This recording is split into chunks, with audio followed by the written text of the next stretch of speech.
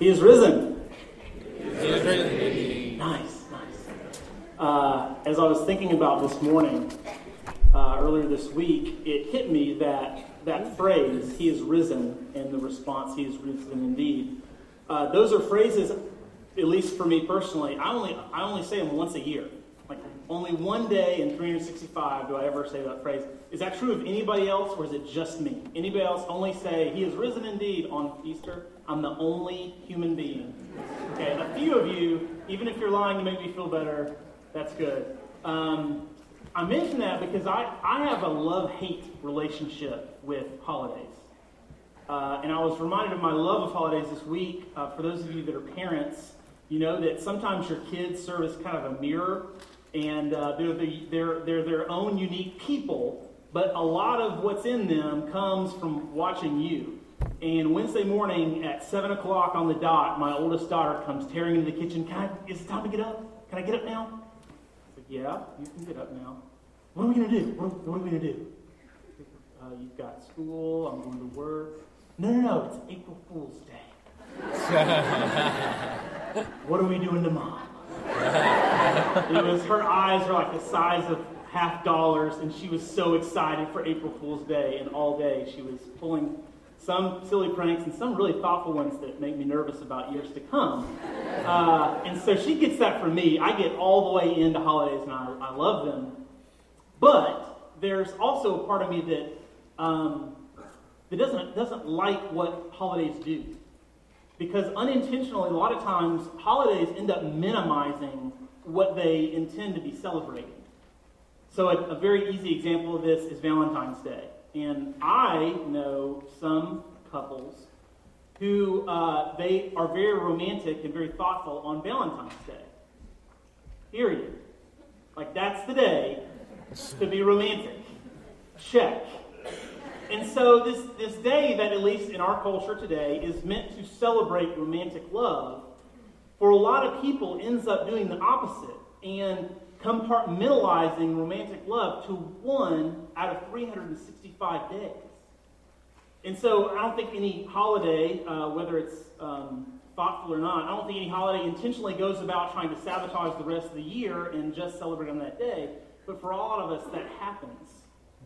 And I think Easter is one of the most extreme examples of that. Because for those of us that believe that the death and resurrection of Christ are historical realities, then it should be the premier reality of our lives. It's the hinge point of all human history. And he is risen indeed should not be a phrase that we utter in the midst of a day of plastic eggs and candy and new outfits. It should be what is uttered with our very existence. Every aspect of our existence should cry out, he is risen indeed, instead of it just being this one day. Catholics do it a lot better than us. They do a much longer period of time. We got one day. And so what I'd love to do just for a short time this morning is walk briefly through our history as humans and look at how crucial the death and resurrection are and make the argument that our very lives should utter that he is risen indeed. But first, let's pray.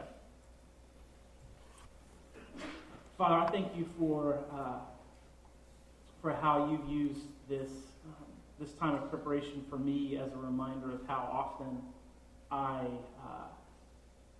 live as if you are not risen, or at least as if it doesn't really matter that you did or did not rise. And I ask that for each of us, you would help us to enter into the big picture of our story, our really messy, ugly story, and see you and your relationship to us as you meant it to be. Please take from our minds the distractions of lunch preparation and college basketball and the work tasks that lay before us this week, and let us be present here. We love you. Amen. So going back before the beginning, not to the beginning, but before the beginning, there was God. There was the triune God, one God in three persons. And I'm not going to try to explain the theological ins and outs of the Trinity. John Huggins is here, and if you'd like to, you can see him afterwards, and he will lay it out to you very clearly. You've got the Trinity, the triune God, from all eternity past to all eternity future, in community with himself. As mind-blowing as that is, he's in community with himself, Father, Son, and Spirit. And when we say that the triune God is in community with himself, what we're saying is that the triune God is in a constant and unbroken sharing of life and love. Community, whether it's between us as people or within the Godhead, is this constant, unbroken sharing of life and love. And Jesus mentions this at the end of his life. He's praying for his disciples, and he says in his prayer, "Father, I desire that they also, whom you have given me, may be with me where I am, to see my glory that you have given me, because you loved me before the foundation of the world." Before the foundation of the world, before anything that we see around us existed, the triune God was sharing this community of life and love. So before the beginning, you've got God in community. And then there is the beginning as we know it, creation. God makes the heavens and the earth, the water and the land, and the fish and the plants and the animals, and man. Man in his image. That's what it says in Genesis, that God created man in his image. And that's a really heavy thing and very, very complex. What does it mean to be made in God's image? Again, John Huggins is here for you after the service to explain all of what that indicates. But a big part of what it means to be created in his image is that we are invited to share in the life and the love that's being shared in the triune God. We're not invited into divinity, not divided into the role of God, but we're invited to participate in the life and love that springs from him. The way Paul described it to some people he was debating with is that in him, in God, in the triune God, we live and we move and we have our being. Our very existence is found in him. He is the source of all of our life and our love. We can't create it. We can't create life. We can't create love. We can perpetuate it. We can reflect it. We can't create it. And I think God very intentionally gave us a natural illustration of this in the relationship of the sun and the moon that we have before us on a daily basis. And at night, we often talk about walking by moonlight or seeing something by moonlight. But hopefully we're all aware of the fact that that's a misnomer, because there's no such thing as moonlight. There's just sunlight. But when the moon is in a place that it can be reflecting the sun's light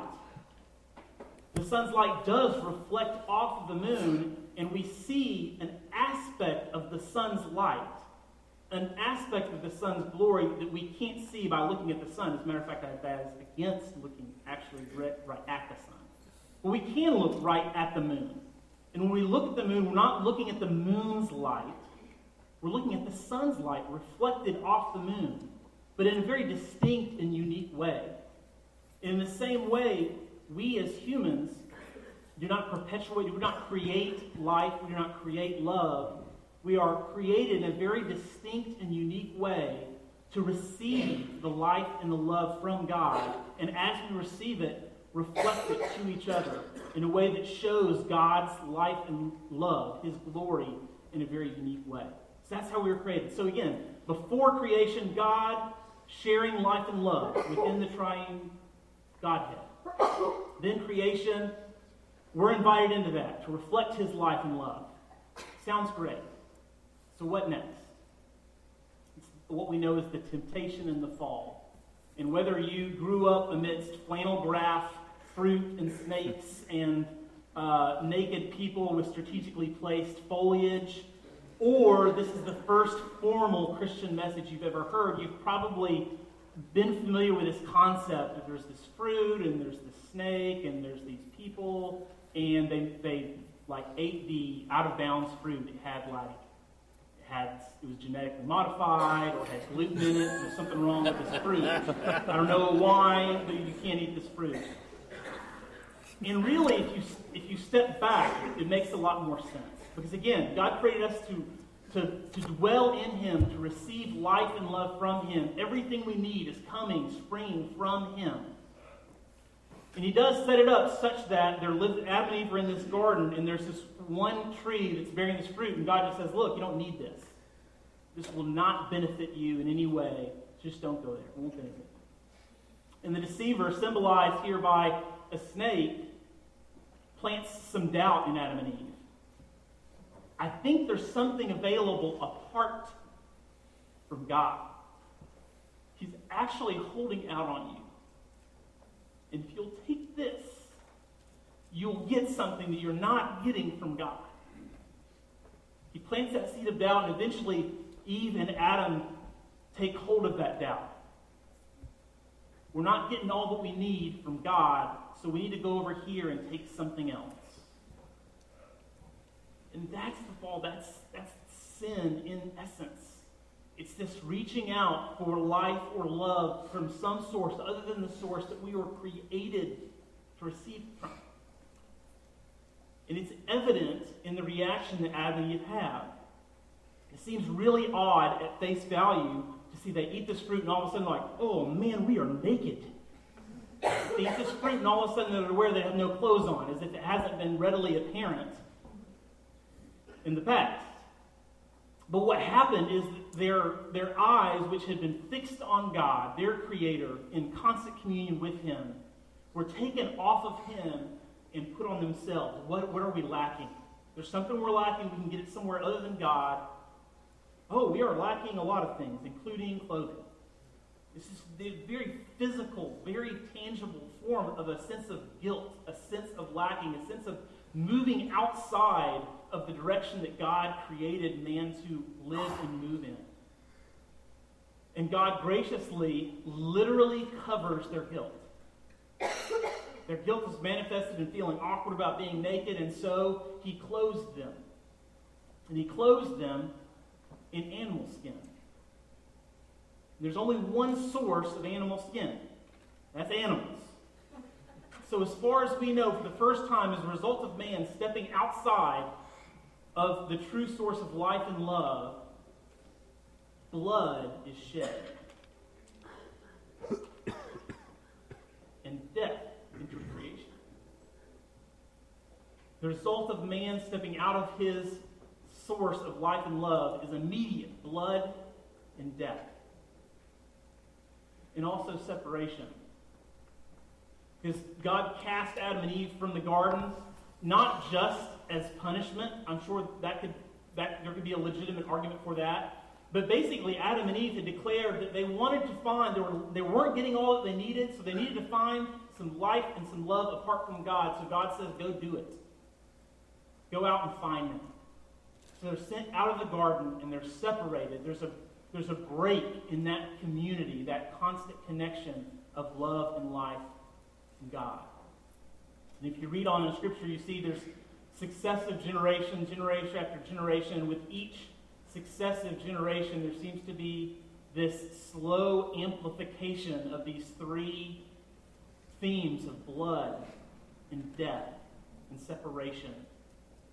As man scrambles to try to fill this void within him that was meant to be filled by God, His life and His love. Man scrambles more and more and is more and more distracted, and scrambles more and more and is more and more distracted. And the themes of blood and death and separation perpetuate. So God decides to give man a reminder and establish a nation. He's going to establish this nation, and He's going to be so overt and so direct in His sharing and pouring out of life and love that this nation is really going to thrive. And all the nations around this nation are going to see the love and life of God reflected from it They're going to flock, be reconnected to God, who is our source. So he goes to Abraham, who was trying to seek God, and tells Abraham, I will make of you a great nation, and I will bless you and make your name great, so that you will be a blessing. Blessed to be a blessing. And he's just going to pour it on you so that the nations can see it and come and say, what's going on? And you can say, we are receiving our life and love from God, and you will thrive as well if you do the same. God gives that promise to Abraham. Abraham passes it to Isaac. Isaac to his son Jacob. And so on and so forth as this young little seed of a nation called Israel grows and eventually falls into slavery in Egypt. And as we know from various cinematic productions, both animated and live, Moses comes to save Israel from Egypt. And as the small nation of Israel leaves Egypt, God, in this huge production, parts the Red Sea and saves them from the Egyptians. Then God sends bread from the sky, called manna, or what is it? Manna from the sky, bread from the sky, water from a rock, all these crazy things. God is being overt and sharing his life and his love. It's going to work great, right? It's going to be so overt, these people are not going to miss it. Except they do at the first possible moment. Moses, their leader, goes up on a mountain to get some instructions from God, and as soon as he goes, the people freak out. And that's a paraphrase. In Exodus 32, this is what happens. When the people saw that Moses delayed to come down from the mountain, the people gathered themselves together to Aaron and said to him, Up, make us gods who shall go before us. As for this Moses, the man who brought us up out of the land of Egypt, we don't know what's happened. We do not know what has become of him. They're like, hey, we know that we got the Red Sea parted, bread from the sky, water from the rock, but he's been gone for like 8 minutes, and we need something else. And so we're gonna come up with something else. There's got to be something else. There's got to be something else. So we create a golden cow. Seems logical. That's going to be our source. It's going to be our source. So Moses comes down from the mountain, is understandably upset, frustrated. He rebukes the people, and he shares with them God's law. And God's law was given to the nation of Israel as a very, very tangible reminder that only in him would their life and love be found. That there would be natural, innate, built-in consequences, huge consequences, to continually seeking outside of God's presence for that life and love. So the law was established, and it's crucial at this point to recognize something, and that's this. At the root of man's sin is not an inability to follow a list of rules. That's certainly true of all of us. If you spend any time in a preschool classroom or in an SEC hearing or anything in between, you'll see man has no ability to follow rules. But that's a symptom. The whole rule-following thing is a symptom. At the root of man's sin is an inability to recognize the greatness of God and the reality that he has created us in such a way that he is what we must need. And so all that the law does, this huge volume of law, is constantly point the people of Israel to the reality that, one, it's only in him that life and love are going to be found, and two, apart from his presence, they will constantly fail in those attempts. So part of the law was this reminder of the cost of pursuing life and love apart from him. There's a series of daily sacrifices of animals. A daily sacrifice by a priest, reminding the people that the cost of pursuing life and love apart from him, blood and death. There was a third theme, separation. The temple that was built to be the place of these sacrifices, at the very center of that temple was a room called the Holy of Holies, where the high priest would go once a year on the Day of Atonement and ask forgiveness for the entire nation for an entire year of seeking life and love apart from him. And separating the Holy of Holies from the rest of the temple, the rest of the world, was this curtain. The Holy of Holies was the place where God's presence dwelt. And the high priest was the only human that was allowed to go into God's presence. So you had these daily sacrifices where blood and death were perpetuated day after day after day after day. And you've got God's presence sequestered to this one room that only one person can go into. So woven into the very fabric of Israel's culture was this daily and yearly rhythm of reminder that blood, death, and separation were the only possible results of seeking life and love apart from Him. Unfortunately, years and decades and centuries prove that Israel is completely incapable of following just its one most important law: to love the Lord your God with all your heart and with all your might and with all your soul. Incapable. And remember, Israel's purpose was to get that, to receive life and love from God and reflect that out so that all the nations could get it as well. So because Israel failed, the rest of the world is also shrouded in ignorance, forgetting this old truth that we were created by God, that we were created in His image, we were created in this special way to receive all life and love from Him. And so those themes of blood and death and separation echo across generations, across nations, across continents. So what does God do? He does the unthinkable. He does the unfathomable. He does the unreasonable.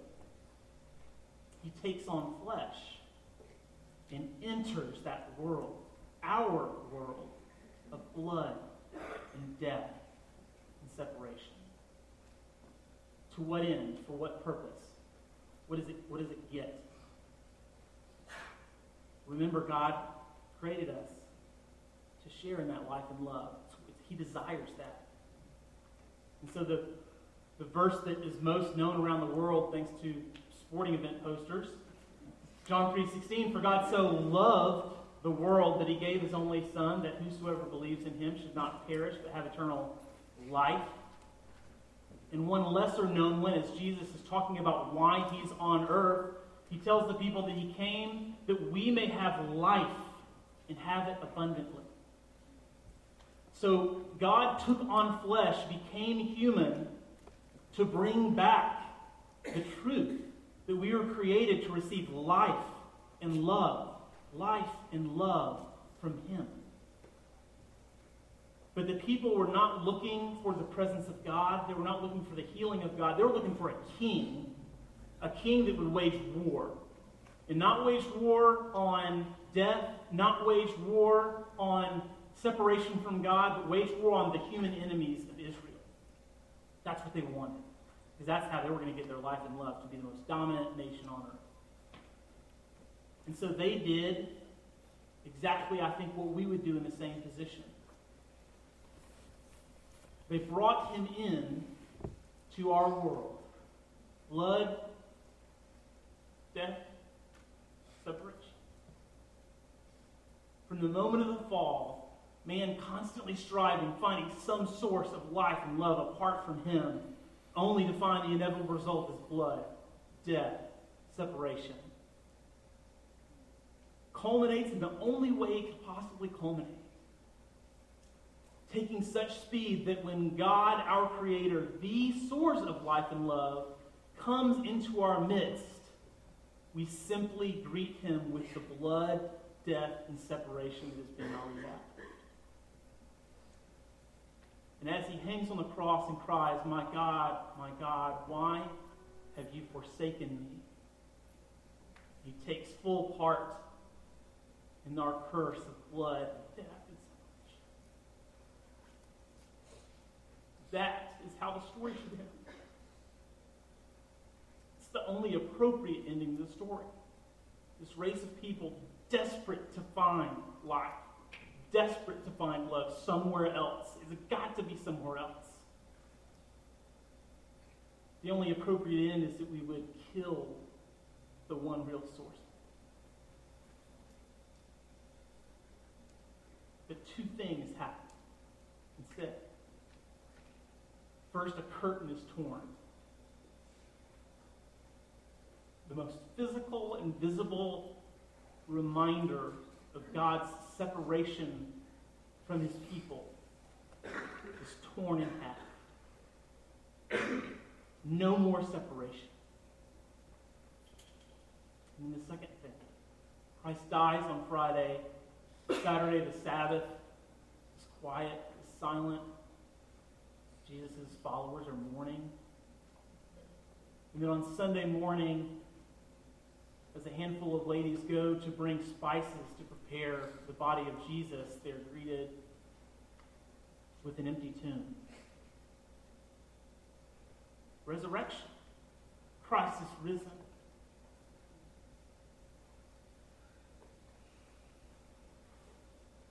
He could have returned to his Father without rising from the dead. It's not something he necessarily had to do.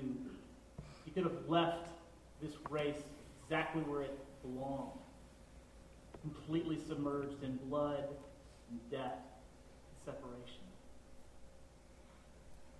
But instead, this was the result. We prayed through this. From 1 Corinthians, death is swallowed up in victory. O death, where is your victory? O death, where is your sting? The sting of death is sin, and the power of sin is the law. But thanks be to God who gives us the victory through our Lord Jesus Christ.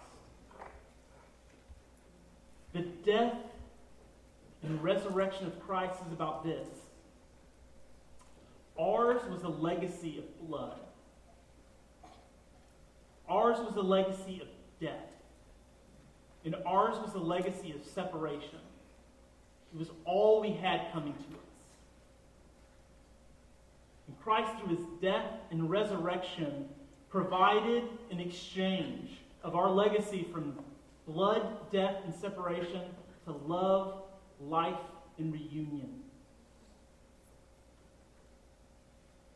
Take a moment and think about a world where the story ended on Friday. That 2,000 years later, we are born into a place where once there was this guy named Jesus and he died. Period.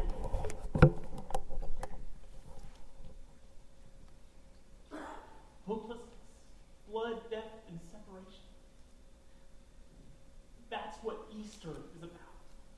When we say, he is risen indeed, what's in that little phrase is this reality. And that's why it can't be just Easter. It's got to be every aspect of our lives. Our very existence should cry out, he is risen indeed. And that starts with birth. Not our physical birth.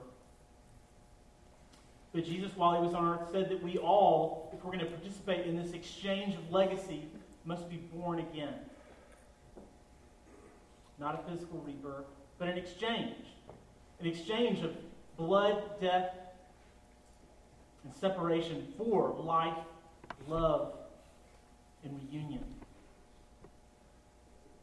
And it's called a new birth because it's completely a new, completely different life.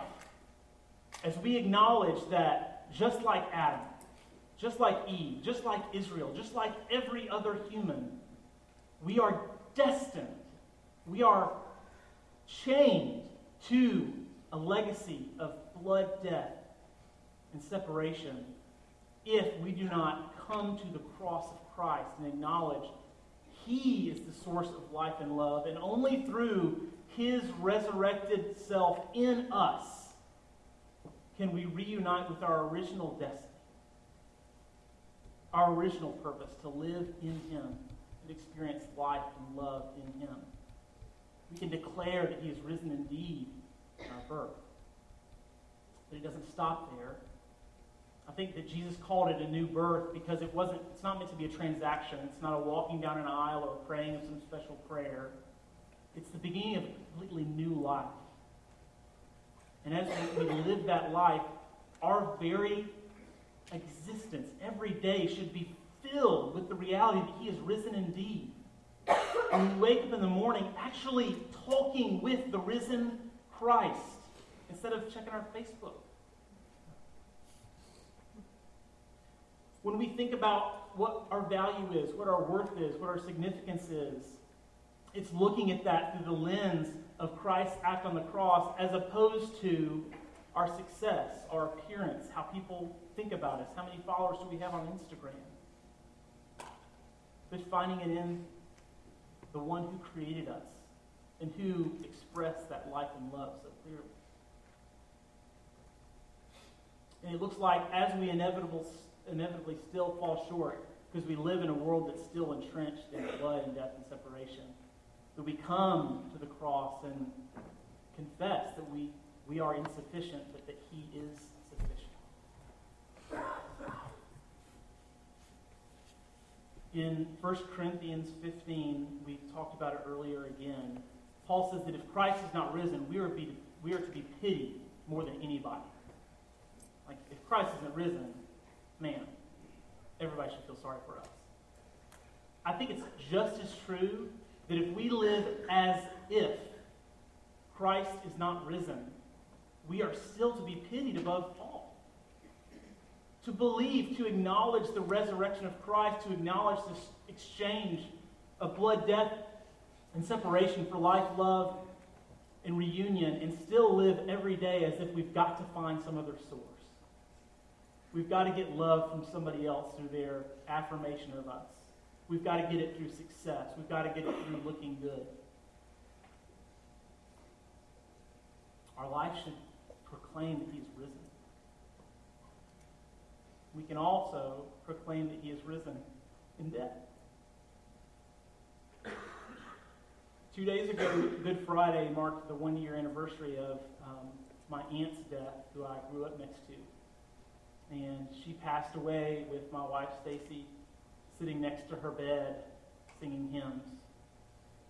And what Stacy didn't know was that she would sit next to 3 more beds, those of her mother, and her grandmother, and her grandfather, over just 9 months, singing the same hymns and watching the same journey from this life. And for us, this past year has been marked by grief more than any other emotion or sensation or experience.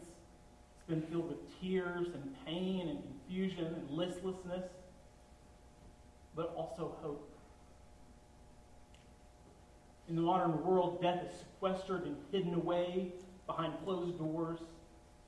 Its inevitability is masked with cosmetic surgery and mountains of medication, but its inevitability remains. And Scripture does not call us to not grieve those who die. Scripture calls us to not grieve as those without hope. We have hope. For us, children of the resurrection, death is not an end, it is a beginning. Right now on earth, we see God dimly. 1 Corinthians 13 says we see him like through a glass, darkly, like a really dirty piece of glass. But upon death, we finally, for the first time since the Garden of Eden before the fall, in the moment of death, for those whose hope is anchored in Christ, who came to bring us back to life and love, at the moment of death, the first time since before the fall, we experience full life, full love, the way we were initially created to. For us, death is not a benediction, it's an invocation.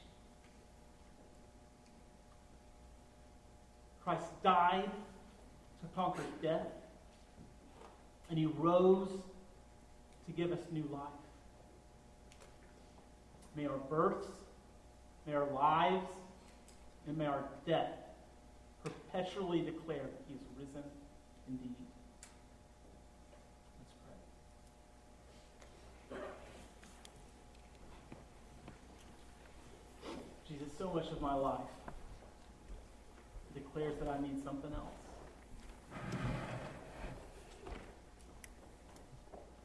and every voice on this earth is screaming the answer to what it is we need. There's millions of answers for what we need. And I believe those answers so often. I ask that for each of us here, you would root us to the reality of your cross.